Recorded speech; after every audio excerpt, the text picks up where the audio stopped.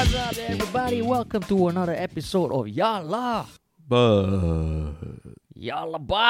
Well, today is the 29th of April, Wednesday. Yep.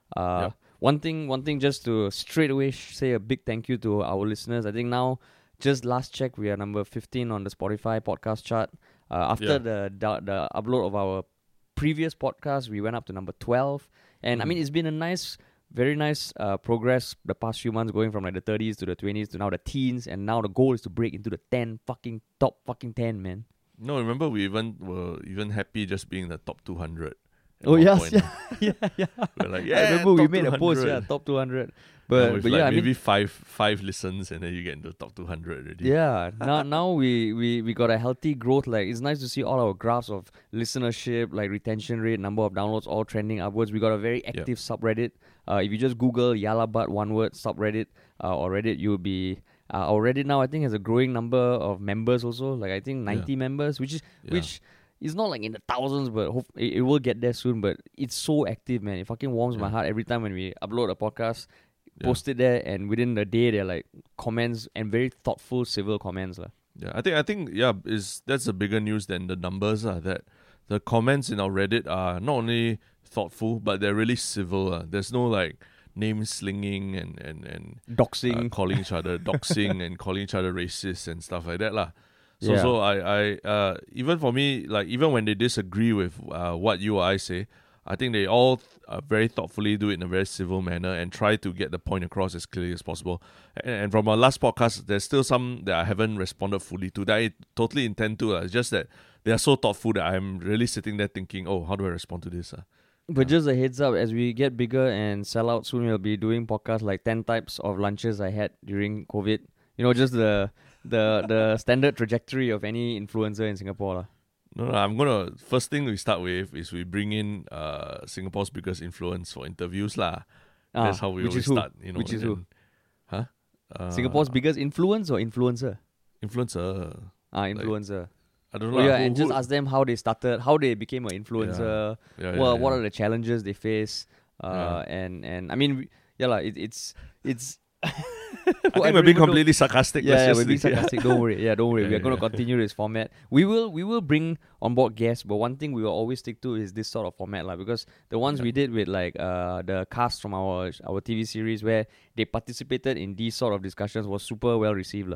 Yeah, it was well received because I think even for you and I, we saw sides of these actors and actresses that we never saw before, right? Yeah. You know, the ones that were more serious, certain topics that they're more serious about and all. Especially there was one topic about fat shaming, which was a lot more relevant to women at that point in time. And thank God we had Muna on the podcast. Because otherwise if it's just two dudes talking about fat shaming. Yeah, and I love that podcast about the parrot headdress with Noah. With Noah Yaba. Yeah. where in the middle of the podcast, suddenly there was this moment where Harish, I think I'm going to change my mind now. And then, no, I didn't fucking know. I became even then I would say I didn't change my mind completely, but I was open to what you guys were saying. Open, that's the key. That's like the hat trick, scoring a hat trick in a podcast. Of course, there were 2 Chinese and 1 Indian in the room, so I was outnumbered. Pressuring him to say yes. Yeah. But speaking of people outside of me and Terence, there's one person in particular that we are talking about as part of the serious topic this week. Which I mean, yesterday we were on a podcast with Fakafaz, and I mean that one person, her name is Ateeqah Mazlan. And just looking at the past few days, if you haven't been on Twitter or the internet, I mean, chances are you would have seen her name pop up somewhere. And we were cautioned against talking about her because it's a very polarizing issue that she is involved in. But we just figured, why not? And if people listen in and they hate us for it, then, I mean, we can't help it. What we'll try and do is just offer our humble opinion on the topic. But I mean, at the same time, to be honest, I didn't really hear about the topic through my Facebook echo chamber or anything. And it was really like I think I told a story on Faz's podcast about how I came across the topic. And it was Can you please explain? Can you please explain? Can you please? No, you have to. It sounds crazy, but at first I thought that, this is Singapore's, there's a new sex tape that's out there of this person, Ateeqah. Because I was literally reading an article about cyber violence against women. And then names like the usual names came up of all the women who have been subject to it before, and influencers like Belly Welly Jelly and all that, and how they've overcome it. It's a very beautiful article. Then someone in the comments, they were making very lewd comments and all that. Then suddenly this name also somehow came up like, oh, this Ateeqah, how about this Ateeqah Mazlan? And then I'm like, huh? Already got a new one already. So I mean, out of curiosity, I just went to fire up and dig up who is Ateeqah Mazlan, thinking that, and then oh shit, it's a sex tape. But no, it's a very serious issue about home-based businesses and the legality before we go into the issue, the fact that you read comments on articles fucking blows my mind, But that's the first place to go, man. The comments are fantastic sometimes. Comments are hilarious so you can sometimes. Skip through comments. Okay, if you're reading it for humor and just like then I can understand. Okay. So this Ateeqah Mazlan, I caught wind of it because my girlfriend mentioned it to me, and then same thing. I googled it and I was like, holy shit, she was trending on Twitter. There were articles that were coming up about her. So based on what I understand, there's a series. Wait, can you just clarify first? Is it why? How come your girlfriend brought it up? Because is there something where Chinese people are not hearing as much about this? Because I think when I mentioned it to a few Chinese friends of mine, they don't really. So how my girlfriend heard of it is that, I mean, she's a lot more active on Instagram personally than me. I mean, I use it for work and stuff. But she saw people tagging Ateeqah Mazlan and giving long comments of Ateeqah Mazlan. So she Googled. So she caught wind of it on Insta stories, and then she asked me, have I heard about it? Then I was like, no. So then I Googled. So I mean, okay, like personally, do you use a lot of Instagram? And Instagram stories and all that? Yeah, enough, yeah. But all your friends are Chinese, so probably this is not relevant to you. No, I have a lot of dogs on my Instagram. So I go through my dog's Instagram a lot more than my own personal one. So I think this issue has been a lot more active in the Malay community, but now I think it has spread everywhere to the point where that Masago Zulkifli yesterday also, he's the Minister for Environment, I think he posted something about it. So to give a brief overview of the timeline from what I understand is that on April 20th, there was additional circuit breaker measures for home-based businesses, I guess businesses in general. So Ateeqah Mazlan, who is a pretty famous actress in Singapore, she posted a video to her IGTV where she just was talking to her followers about the repercussions for home-based businesses given the circuit breaker, which admittedly I think it was a bit grey area how it applies to home-based businesses. So she reached out to HDB, she recorded a phone call that she made to HDB and the interactions with them, and then she got forwarded to MTI, I think, and she was recommended on the call to that, it's true, home-based businesses cannot operate. So then she spoke directly to her viewers saying, okay guys, seems like it's a grey area. She advised her followers to kind of brace themselves for a difficult period for home-based listeners, for home-based businesses, given the constraints. So then a few days later, on I think 25th April, there was an article published on Berita Harian that said, okay, home-based businesses can no longer operate. And then I think first and foremost, the Malay community descended on Ateeqah Mazlan and basically labelled her a snitch for highlighting it to the authorities and bringing it to their attention. And she became public enemy number one.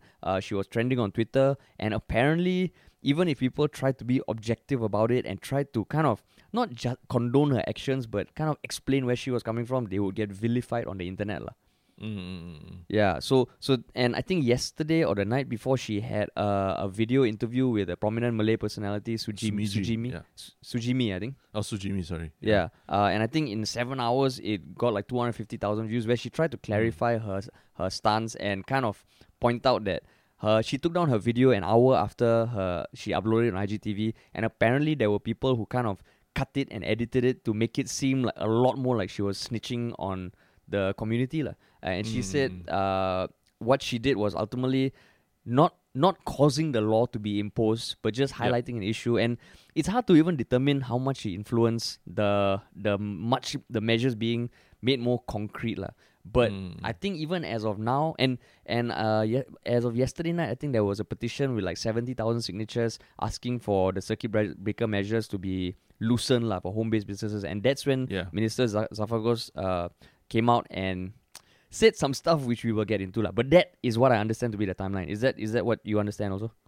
As far as I understand, but just a word of advice to other Chinese Singaporeans out there. I did try to do some research on all the whole matter and everything, but a lot of the content, unfortunately for me, is in Malay lah. So unless you speak Malay, it's a bit harder for you to get into it lah. But it still affects you because there are a lot of home-based businesses run by Chinese people also that are affected by this lah. So all the small cakes and pastry home-based businesses that are selling from homes can no longer do so, and they're all.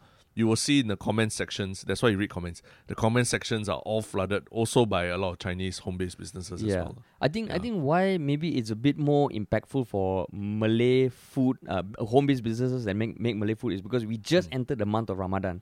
And from what I understand, a lot of these home-based businesses tend to make most of their annual profits during the month of Ramadan when people order for breaking fast and in the lead up to the Hari Raya celebrations lah. So for them to find out just as we are starting to enter the most profitable period of the year for them, to find out that they can't operate, they already have sunk costs with all their ingredients, and the future is looking very bleak lah. So that's where at first I also was thinking, but it's not only like home-based businesses are not only run by Malays, you get every race. But I think that is why people are fucking pissed off lah. I mean, the equivalent is pineapple tarts. There's a lot of people who bake pineapple tarts over Chinese New Year and they sell them from home. So imagine if one day government say, Chinese New Year, you cannot sell your pineapple tarts anymore. You know, or like Muruku during Deepavali. All hell will break loose. Muruku during Deepavali lah. Yeah. So every ethnicity has like a certain period where you just assume that it's okay to be buying and selling from home-based businesses lah. Yeah, and I guess it just, I mean, of course the fucking COVID makes everything worse lah, because you get loss of income from the traditional sources, and this was meant to be like a backup lah. So I mean, I guess now it comes to our take on the whole thing lah. And I mean, where to start, sir? What's your overall take as you have progressed from thinking it's a sex tape leak to the actual issue? No, I mean, but I think there is something to be said about how confusing a lot of these new laws being passed are for people lah. Because like literally yesterday also there was another clarification of a law that says that even residents within a private condominium cannot walk their dogs within the private condominium. If you want to walk your dog, you have to go out the condominium lah. Huh? So yeah, there is so within the dog community, there's also all this like, what the fuck? It's like, then so you want me to go out and expose myself to more people because you don't want me to walk within my own private estate. But what's the rationale? The rationale is that they don't want people to congregate in private condominiums. So let's say if you stay in a condominium with a very old grandmother on a wheelchair or something, you want to go for a walk, you have to wheel her out to the road and then walk with her outside where there's construction dust and everything. You mean you can't walk dogs, but you also can't walk grandmothers? You basically cannot have any kind of recreational activity within the compounds. So even walking in the compound also not allowed? Yeah, not allowed, yeah. Oh, shit. So all these rules, I mean, it sounds logical when you say it in theory, but then you always, at first to me it also sounds logical. Then someone shows me a picture of a dog, with like two legs and with his hind legs on a wheelchair. You want a dog like that to have to go and like navigate around pavements and stuff like that. So to me, it's like it's almost quite cruel, quite insensitive to in certain ways, But at the same time, it's I guess there's also people are still trying to figure out, okay, how do we get around situations like this and I think this issue of these home-based businesses also is another one of these gray areas that was never really clearly defined. And fortunately or unfortunately for Ateeqah, she decided to make something viral, a post about it, and it went viral, and it brought all the attention to her Whether or not it deserves to be on her, I'm not sure, because I'm not sure whether Berita Harian was responding to her or what. But she, I mean, took the active step of highlighting it, and it has become black and white, and it has become a problem for her lah. Yeah, so maybe wrong place, wrong time. Yeah, so I mean, okay, let's say like one approach is that her making that video had nothing to do with the regulations, right? Yeah, I think for me, yeah, it's just a shitty situation for the people who've been impacted, and to a certain extent, it's a shitty situation for Ateeqah Mazlan also, because I mean, to assume that one person's video can change policies, I think is a bit of a stretch. I think one person's actions can maybe bring a policy to the forefront of people's minds, but I think this was also the speed of it lah. I mean, most of the times when policies are passed in Singapore, unless it's something the government really fucking wants, it takes a fucking long time lah. And this one just a matter of days, right? I think people immediately associated the circumstance with what seemed to be the cause lah. But I think like what you said, I think the biggest issue here is how it was communicated and how it was enforced. Okay, understanding the government is fucking swamped with shit, right? I mean, even if you look at Minister Masagos's post yesterday, right, he basically said that anyone lobbying the government to overturn the policies, and he kept it kind of vague, anyone lobbying or anyone inciting is being irresponsible. So that's where I feel like, fuck lah, like it feels like a bit of like the whole, you know, when we were talking about Chan Chun Sing, where in the back door he kind of labeled people idiots, it just felt like, like I think Masagos has done quite a good job kind of pleading to people to stay home, and some of his posts were quite articulate, but in this case it just felt like he's taking such a high ground and looking at these people and kind of vilifying them, which I thought was fucking stupid. It just feels like, wow, it was a shitty situation, and the risk is there. Okay, like objectively, why the home-based business were curbed, because a lot of people are saying if you can get food delivery done by restaurants, done via third-party apps, what is the difference? Ultimately, there's someone cooking, there's someone bringing the food to the end customer, right? What is the difference?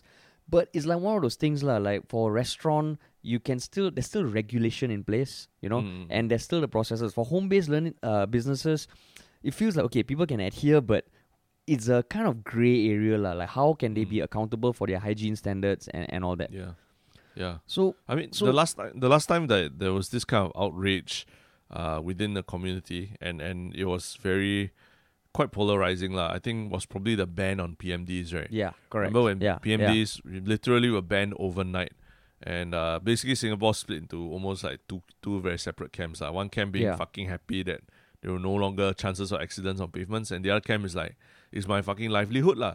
And I think both sides had strong points about it, but it was just something that it was almost came down too quickly lah, like you said. Like this law just overnight was put up now. So that's where to me the common thing in both situations, right, is unfortunately, like, as much as I fucking don't want to just blame the government for everything, I feel like the government could have done a better job, because the PMD, it was new ground lah. You know, PMD was new technology. There's this new niche of livelihood being crafted, and the way they responded, I think it could have been better communicated. Because if I recall, they basically announced on one day saying the ban will kick in like a few days later, but in actual fact, the ban was only going to kick in 2 months later, and what was kicking in a few days later was just this warnings, intermediate warnings lah. So already from the commerce perspective, they fucked up. And I would think that when it comes to something that is fucking polarizing, that could impact a lot of people who are going to be fucked over like livelihood wise, they would have learned from that and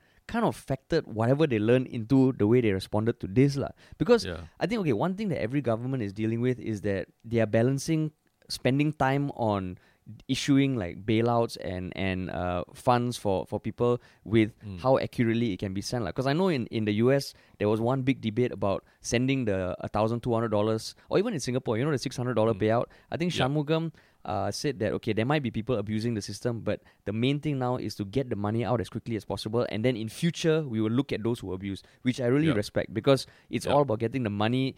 If some people abuse it, it's a risk worth taking to get the money in the hands of the people quick lah. But this one, it felt like they could have just spent a bit more time, or like when you propose a ban, like the PMD, right? Why people were pissed off is because the ban came with no mention of how the people impacted were going to be helped lah. And then a week or two later, then the government said, there's going to be a $7 million fund to help PMD riders, which if announced together at the start, felt like it wouldn't have been such a blow. And in this case, there's nothing. Yeah, correct. So I mean, that's why I think the anger was directed at her lah, because it almost seems like she was working hand in hand with the powers to disseminate this to people, like almost like a spokesperson kind of. Although she clarifies that, I think she clarified that she herself was looking at starting a home business, home-based business, and then that's how she came up to this lah. And I guess one thing is, if you're doing the research, then just keep it to yourself, lor. Don't go and live stream it on Facebook or make a video about it lah. I guess now it's so. I mean, some people are arguing that what she did was nothing wrong because it pointed out the law. And then people are saying, "Hey, fuck you lah." So many people are impacted. So right now, I think it's just one of those things like, oh, Chiba, it just feels like it's such a grey area. And I think one thing people are feeling during this whole pandemic in many ways is a feeling of helplessness lah. There's almost like there's no explanation for anything. So anytime there's a scapegoat or a potential reason, people will fucking descend on that person lah, which is the unfortunate thing lah. But that's where again, I think there was a lawyer, Firdaus Daud, who a litigation lawyer, he posted on Facebook kind of highlighting that you have these rules that saying if a home-based business has to require someone to deliver their products to customers, right, they cannot operate. If you are an online service provider, all it's fine. But then he pointed out that, okay, if that cannot be done, how come on a personal basis you can still order a delivery through Grab to someone else? Yeah.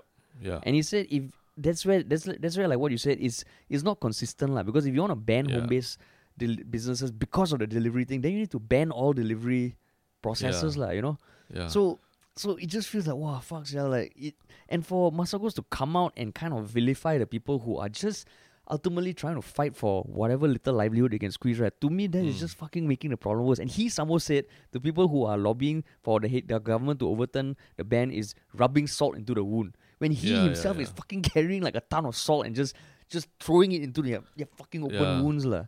Well, let's put it out there. It's never an irresponsible thing to speak up against a law or something that you don't agree with. Of course, do it civilly, do it with with petitions and things like that. But don't ever let someone tell you that you are being an irresponsible asshole or anything like that. Which I think is a very big turnoff for both of us, right? As we saw that as well. Yeah, and I mean exactly like what you said. They're doing it civilly. They're doing it through a petition. Like they're not going out on the streets and fucking protesting with flags like they are in the US. And that's where if you read Masagos' post, it just comes from he ends off with stuff like saying that let us be patient and make necessary adjustments. In a crisis like this, you will know who our leaders are. They unite people. Let's not sacrifice in vain because of the interests of a few. Like, fuck, man. I mean, it just feels like one of those things that, this does nothing to help the situation. Ultimately, you're telling people the approach is like, guys, listen to us. We know what we're doing, which is the same thing we highlighted with what Chan Chun Sing was saying behind closed doors. He did say, right, just let these people listen to the government. We know what we're doing. And my God, man, come on, man.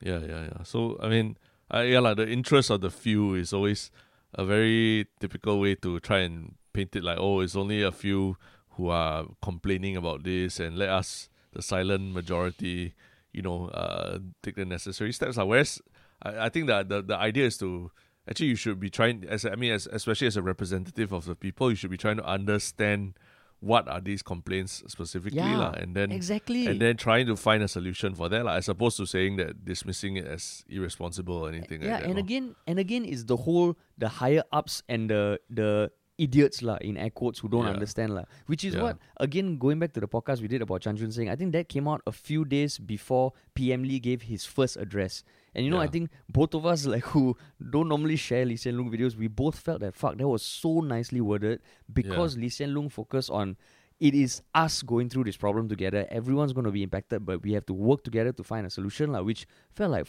that is what we should be talking about. It's not us against them.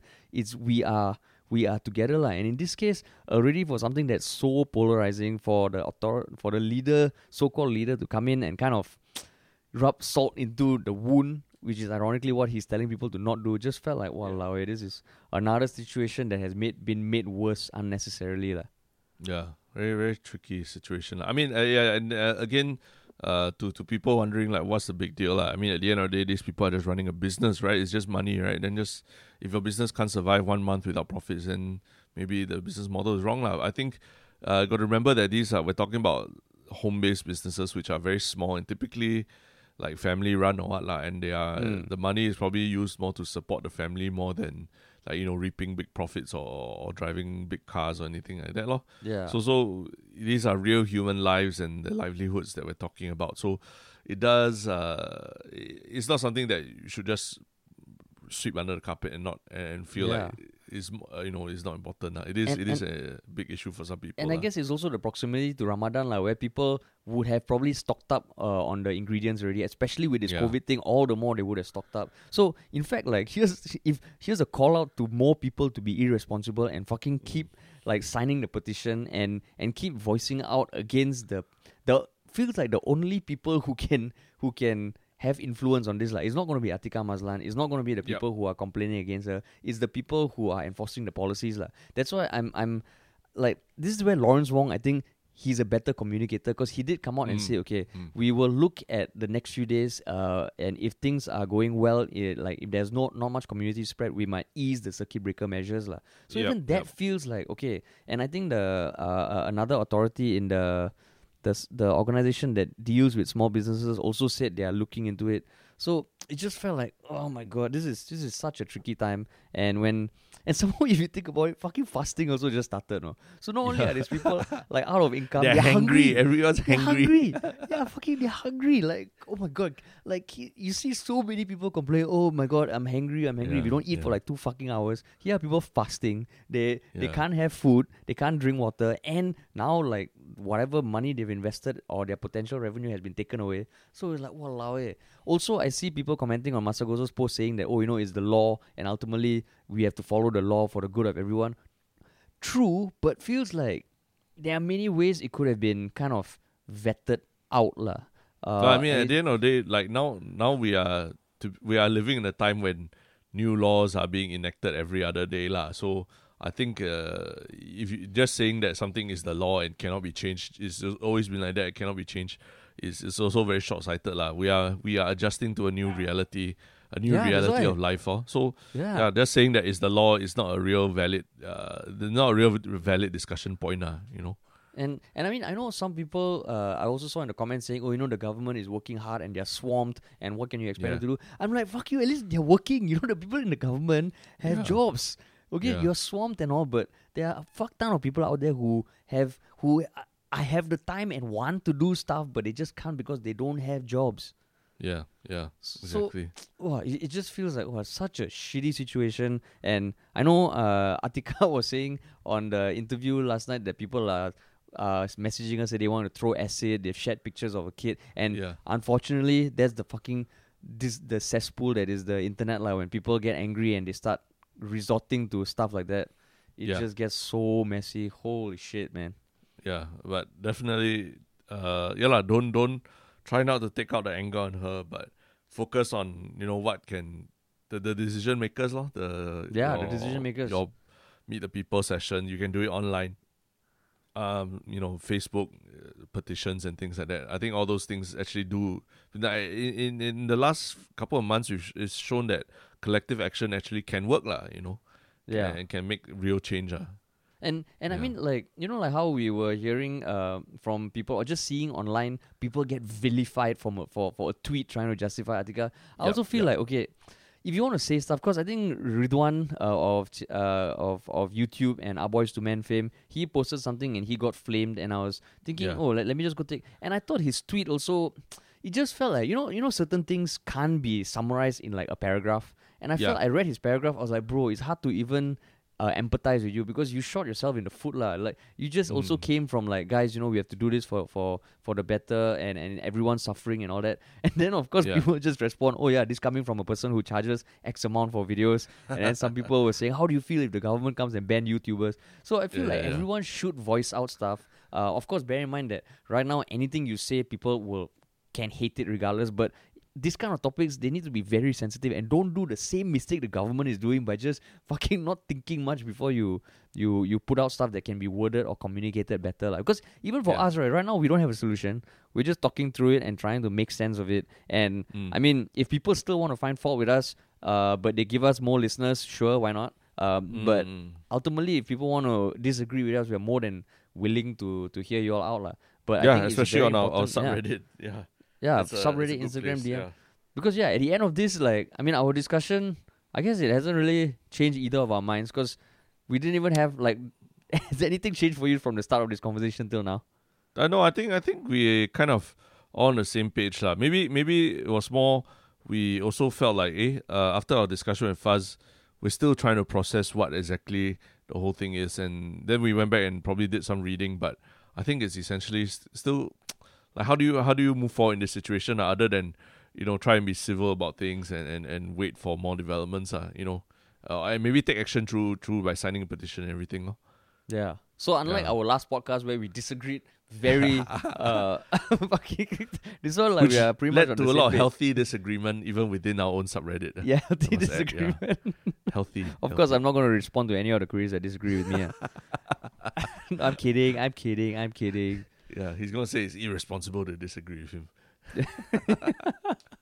But yeah, so now like, wow, fuck, yeah, I mean, honestly, like every day waking up is like a new episode of a series that just won't fucking end. Yeah, and it's not the fun kind of series.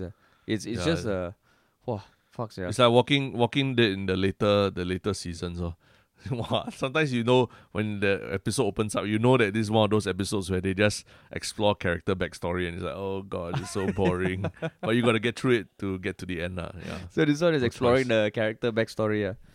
So like, exactly. So like the Malay community has had a big controversy. Has the Chinese community had like something that's specifically Chinese? No, right? Or the Indian community yet? Not yet, right? In that is exclusively exclusive anger from that particular community. Yeah. Nothing, right?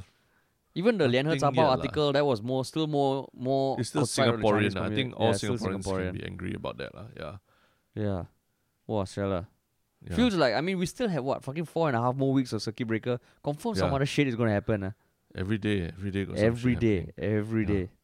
But that's why, I mean, and part of the shit that can happen every day is is highlighted by this particular group that we're going to be talking about next. Yeah. It's Because like, so-called goofy topic, but actually it can be quite scary. This group can be very scary also. What is it?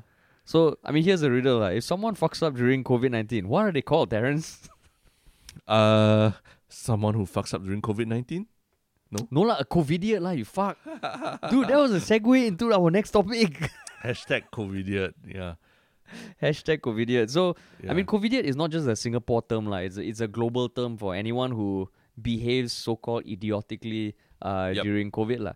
And the thing we are speaking about specifically is this Facebook group that was formed, I think, a few weeks ago, where as COVID was gathering steam on Facebook, and ultimately it just is a aggregator of citizen journalism or citizen vigilantism, hunting for people who break the circuit breaker rules. So if you go there, I mean, I think in a few weeks it's got like 26,000 members, and all they do is post videos of people flouting the laws. They don't hide identities.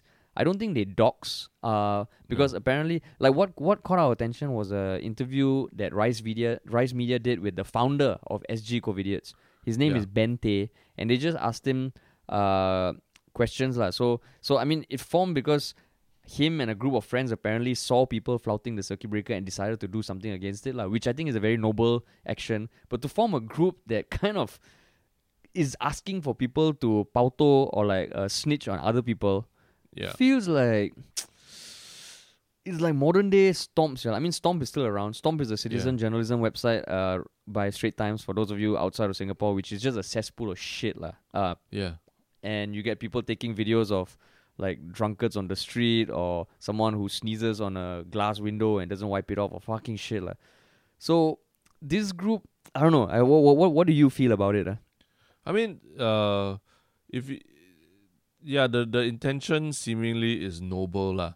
What I don't like about it is that it ends up, obviously some people are going to be doxed. Some people are going to have their identities revealed, and as a result of their identities being revealed, they might have their futures ruined. Maybe not futures ruined so dramatic, but it's a lot of stress, getting a lot of hate messages, maybe people trying to pull up your employment or or whatever data there is about you on online.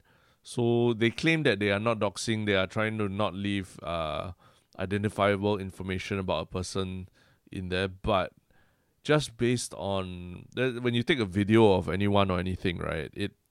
There is probably other information in the video, like where was the video taken, what time it was taken. So it makes it possible for someone to go and find you, lah. And their thing is that they are trying to strike fear in people's hearts so that they stay the fuck home and not be so-called Covidiots, lah. But I feel that there can be the unintended consequence of harassment and basically stress and everything for the people being featured on their site, lah. Yeah, right? And I mean, it almost feels like, okay, like I think it started with a noble intention. They wanted to kind of do something about people who were obviously flouting the rules, and there have been fuckers who just flout the rules for I guess some for a worthy reason, but a lot is just for fucking stupid reasons, lah. But I'm just looking at a post that was done 3 hours ago. It is a picture of about 5 meters away of a uncle walking. It's a picture of him from behind with no mask, and the caption by the person who posted is, "This uncle, despite me telling him to put on his mask while buying food at the bun at Juchet, instead of listening, he screamed and scolded me. If he is your family, please speak to him. I told the employees at the bun off too, cause they should not allow him to come in without mask." So to me, I'm like, what the fuck does this do? It had 61 comments and 10 shares, lah. Yeah. And to me, is what the fuck is the point of that? Like, what does that achieve? You can't. I think it's going to be hard to make him out to be your family member, or maybe you can, but that's assuming that his family members are in the group, and it just feels like this could cause a lot more cases of bullying and online harassment than other ways to address this sort of shit, lah.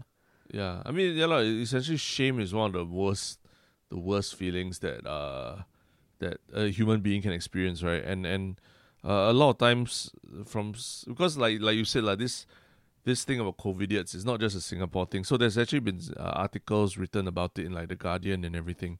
Like, why do people even go to the point of shaming, lah? And a lot of it is there's this basically the feeling of self-righteousness, of feeling that you are right and someone is wrong, that makes people feel good, lah. And that's a very big motivator for them to do that, lah. Okay, and there is a noble intention behind it, but at the end, if it's just about feeling like you are doing right and someone else is doing wrong, right, then I would say everyone just sit the fuck down, because at one point every fucking Singaporean was a Covidiot.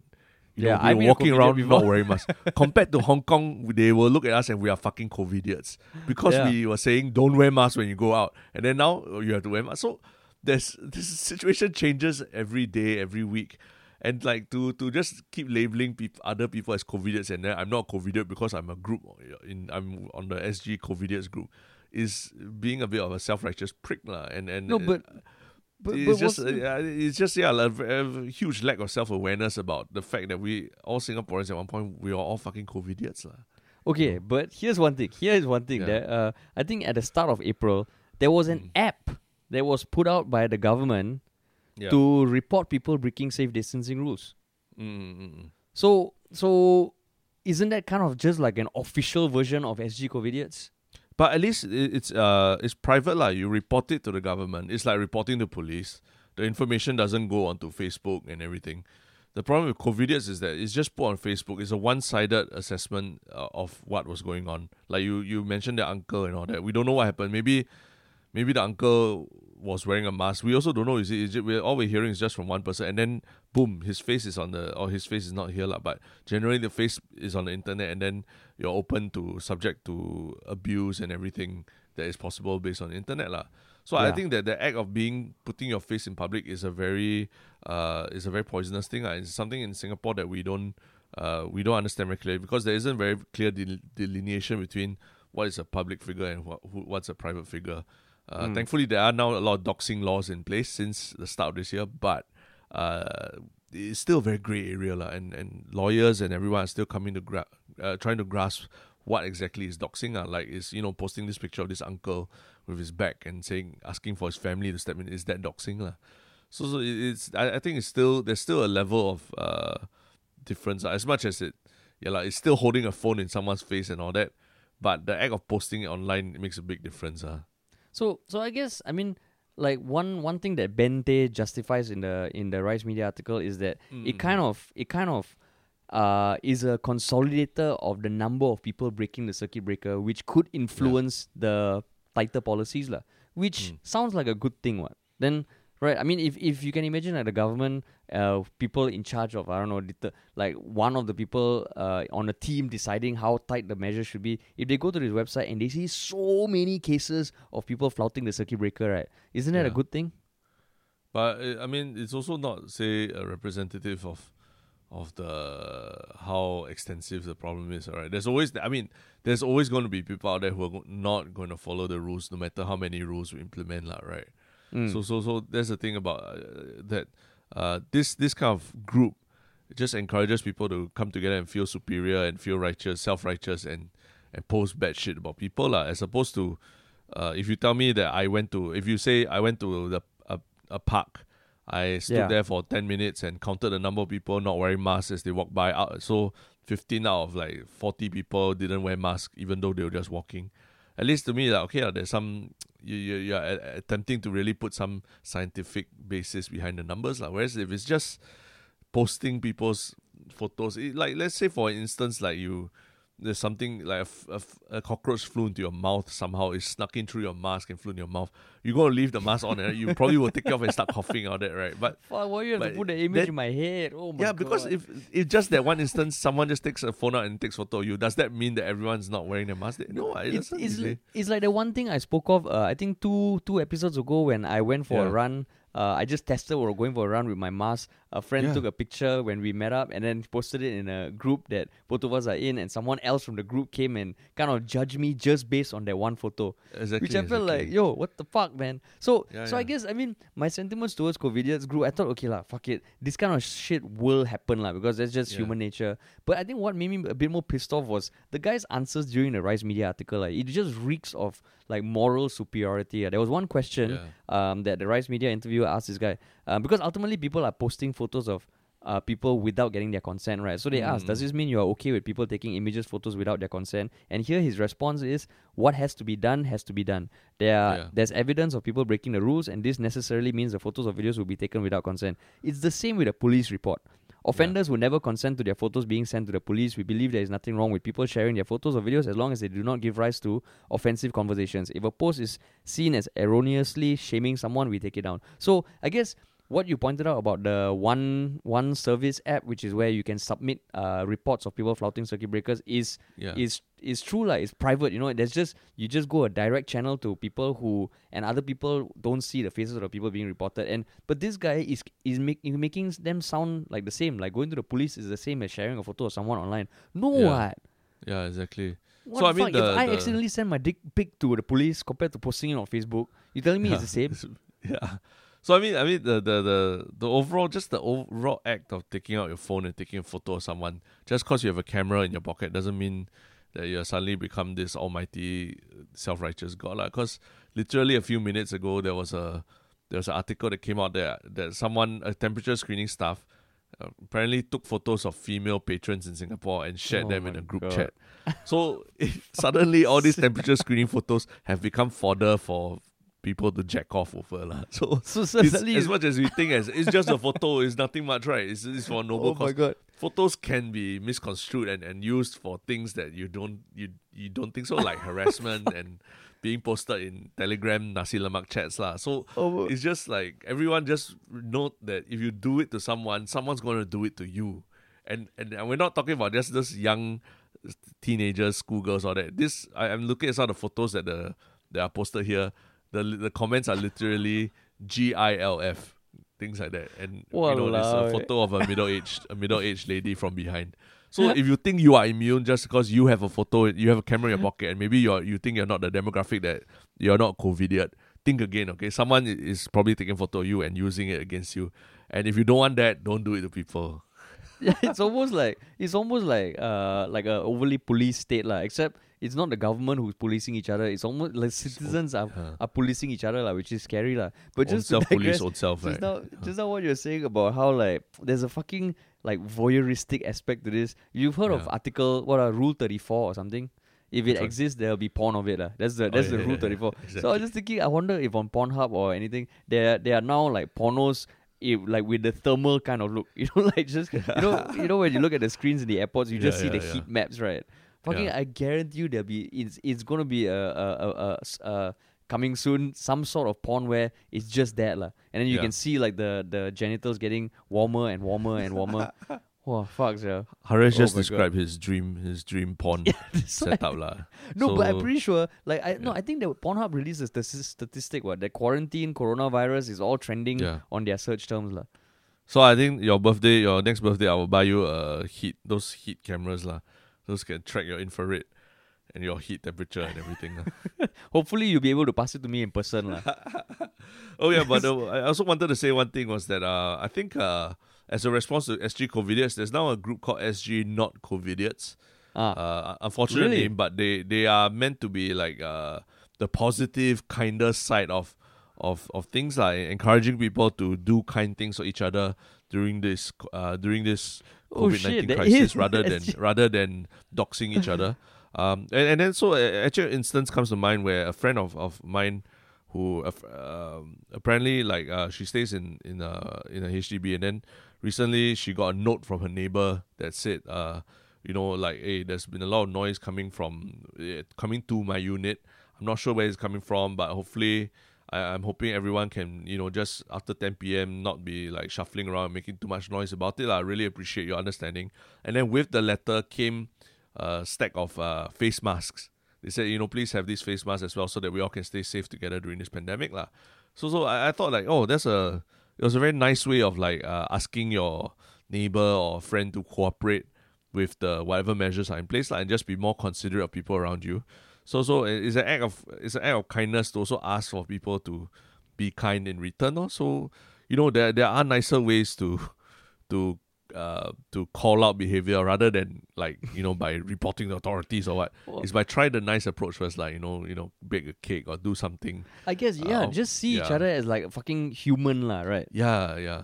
Like if you have kids jumping around at 10 p.m, I think a lot of parents are struggling with their kids now, right? So I wouldn't straight out just call police on them or what lah. It's tough lah. Well, I mean, so please, people, check out this SG Not Covidiots group. Like I just went to the Facebook page, and right now they have 583 members, and I clicked join group, and just this alone, right, makes me want to fucking join the group. They basically is one of those groups where you have to apply, and then they will grant your approval to become a member. And the first question they ask is, are you from SG Covidiots? And then they say, were you banned from SG Covidiots? You can choose multiple options, yes or no. Wow, fucking I love the fact that this is a direct FU to SG Covidiots. Yeah, exactly. Wow, no, but okay, on the flip side, right, I can see a lot of people, even in my family WhatsApp groups, which has been a fucking a petri dish to study human behaviors. I think a lot of people are in favor of SG Covidiots or stuff like that, where there's a name and shame, and I've seen it also happen where they just assume that someone, based on their skin color alone, you can determine which country they're from, which I think is fucked up. But I mean, I think this is where even to our listeners, right, I don't know whether a lot of people also feel that the SG Covidiots is at this point in time something that society needs.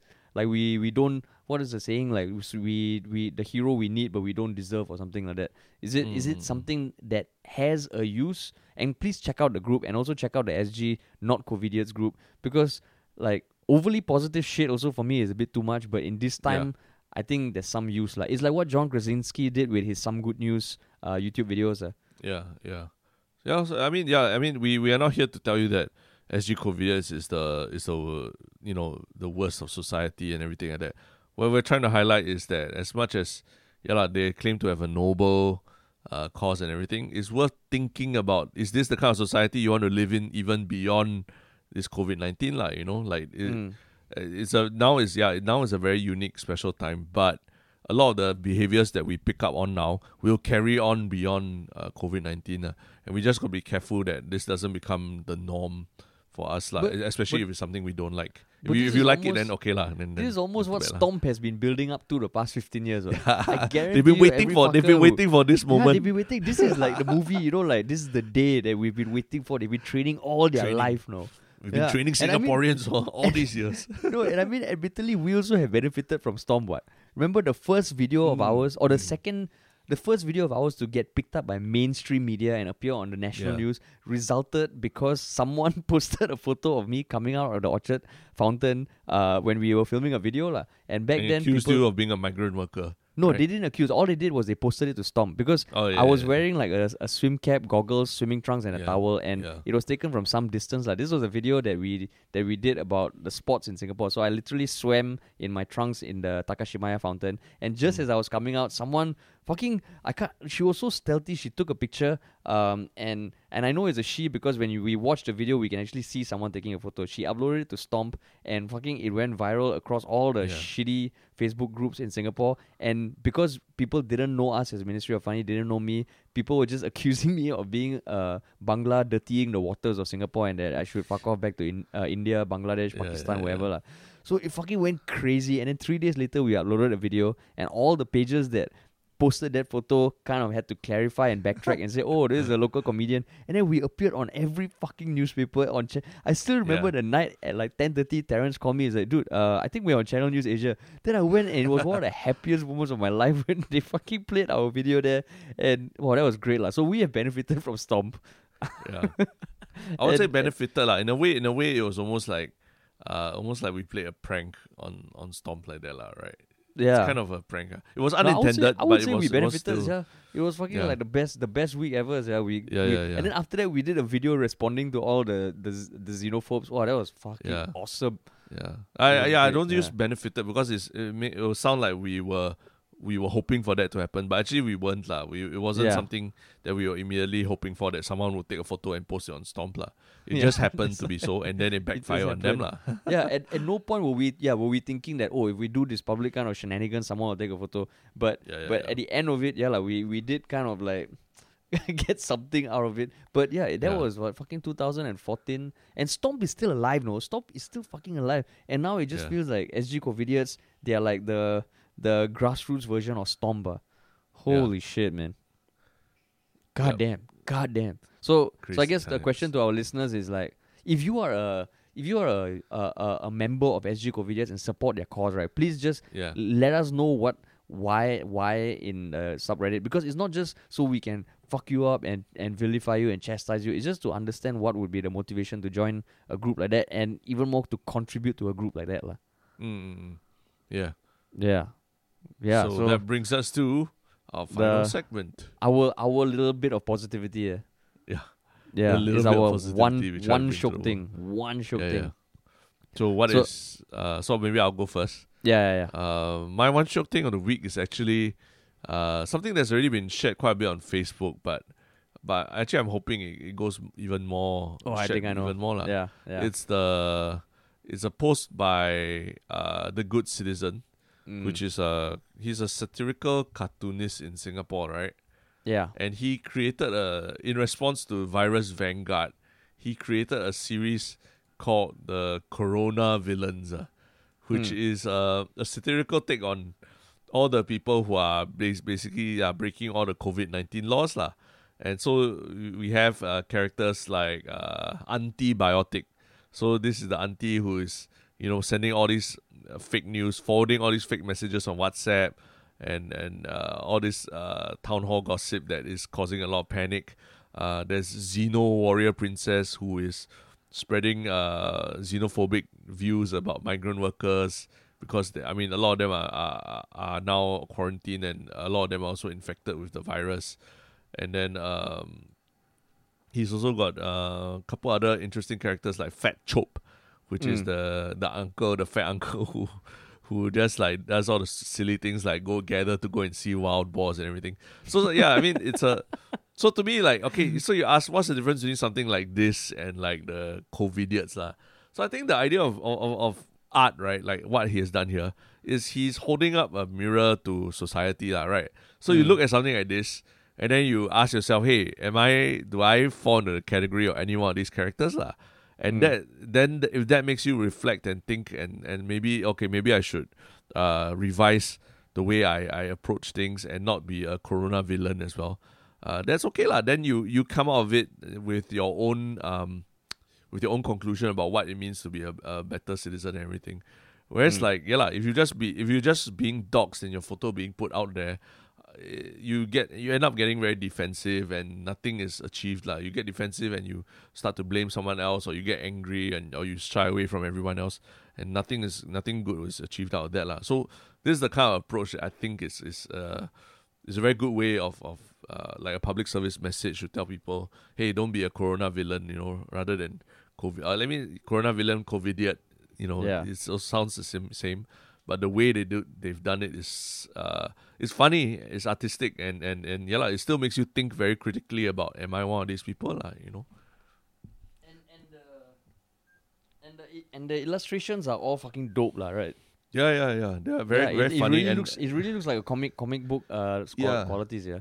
Yeah, so the difference between this and Virus Vanguard also is that you can really analyze every little bit that this person has drawn in here, and then there's some meaning in every little thing they do, like the fact that the auntie has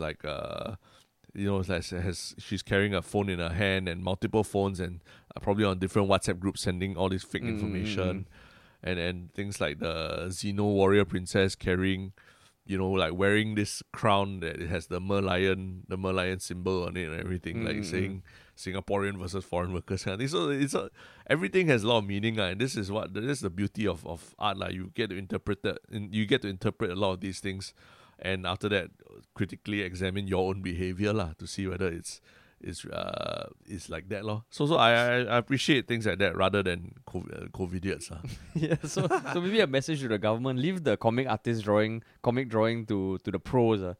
Yeah, but the Band of Rulers guy was a pro also but I think that's true. It's just true. Yeah, it's just that maybe because it had to be the positive side of things, so it wasn't exactly. So maybe it wasn't maybe so well received. What I meant by the pros, in some sense, his take on it, would never be government approved, because it kind of, how sometimes getting too close to the truth is something that the government will never be able to share, which is why even they've come to us to make videos about topics that maybe they can't talk about freely. So this is where fucking for him to do it to that level, which when I looked at it, I was like, not only are the illustrations dope, it also highlights the little specific things that really bring it to life. So that's fucking awesome. So check it out. It's the Facebook group is called A Good Citizen. Yeah. And this is his most recent viral post. Yeah, he actually has he creates comics quite often, right? Yeah, a lot. And a lot of it is tiptoeing on the line of Singapore Satire and all this. Yeah. So you if you haven't heard of it before, it'd be very interesting. Be a good citizen and visit the Good Citizen. Okay. Yeah, correct. Yeah. So then my one shock thing is probably I think the most academic one shock thing I've ever recommended. But there's this guy called Ray Dalio. So some of you may have heard of him, some of you may not have heard of him. He's the founder of the biggest hedge fund in the world. It's called Bridgewater, and I first heard a interview that he did with TED. TED, the TED Talks. I think now, as part of COVID, they're not doing talks anymore. They're doing interviews. And he was talking about a new world order. And how this is one of those seismic size shifts that we're going to experience, partly because of COVID, but partly also because it was a long time coming. So what I found interesting, now there are so many people sharing perspectives on what the new world is going to look like and all these thought leaders. But what I found very interesting about this guy, and he has written a series of posts on LinkedIn, which I found actually very easy to read. Because here I am thinking that, he's the founder of the biggest hedge fund in the world. He's going to be talking very technical stuff and all. But how he has written his articles, is apparently as part of his job, he's the chief investment officer of Bridgewater, and it has been very important for him to understand global trends for investment. So what he did 18 months ago was start reading up on historical occurrences that were global in nature. And what he's saying, is everything we're seeing now, where you are getting the current superpower, which is the US being challenged by a new superpower, has happened many times in the past. The virus epidemic has happened many times in the past. And it's almost scary how similar these events are, even though they're hundreds of years apart. And he said it has really helped him kind of make very sound investment decisions to make his hedge fund the biggest in the world by realizing what has been done in the past. Because ultimately, I think when Trump was running for presidency, there was a very viral article written by a historian saying that the problem with humans, right, is our lifespans are not long enough to experience these events, which tend to happen like 100 years apart. And he looked at historically, like every 100 years, there would be the rise of the far right or a very polarizing figure that will come in power. And same thing with Ray Dalio. He says that if you look at the superpowers, it went from Germany to Britain to now US, and soon it's going to be China. Yeah. So it's a very interesting approach, and I thought it was fucking fascinating. And he has a series of articles published on LinkedIn, which I read 2, and it's a nice way of looking at the world and kind of understanding that as much as we think, we are in fucking new, never unprecedented times. He had a very good quote. He said, what people need to realize is that the same things keep happening. It's just we wear different clothes and we have different technology. So 100 years ago, got Covidiots Facebook group or not? I'm sure, like during the Spanish flu, right? Confirm the Spanish flu. Spanish. Or like, Spanish omelets or something like that. There was confirmed some sort of like, they probably like wrote, like they instead of taking photos, they would do sketches. Look at this fucking idiot. Fucking idiot. Confirm. Which I thought, wow, that's actually so... It just makes you feel like, for all we think we are special and all, right? Like, fuck, man, we are a predictable species.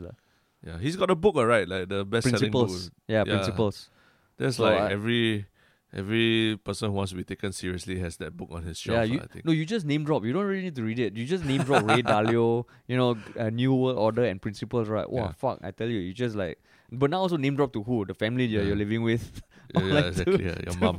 But I mean, I think I heard what you're saying about like the US-China, like a rising superpower overtaking another one will inevitably lead to war. 12 out of 16 times in history, or something like that. I read that. I heard that it was brought up in Joe Rogan's latest podcast with Tim Pool also. Yeah. So they're also talking about China and how scary it is, and how having Trump at the helm and 2 global nuclear superpowers at the helms of two these 2 guys at the helms of 2 global super nuclear powers is scary lah. Scary as fuck, man. Holy shit. Yeah. So we'll put the links to our Shook Things in the show notes as well as the Yalabat subreddit. And that's all we got for today, guys. As usual, stay safe and tell one person about this podcast. Yes, if you enjoyed it. If you agree or disagree with us, we'd love to hear from you. Join the subreddit. There's a great place for discussion. Because you'll end up probably discussing with other people, not necessarily just us. And I think just to reiterate the telling someone about the podcast, because we've been very encouraged by the growth, but of course we like to have these discussions and we like having civil discussions. So the more people can have those sort of discussions, the better. So just help us out. Yep. Okay, cool. And thanks for listening, guys. Bye-bye.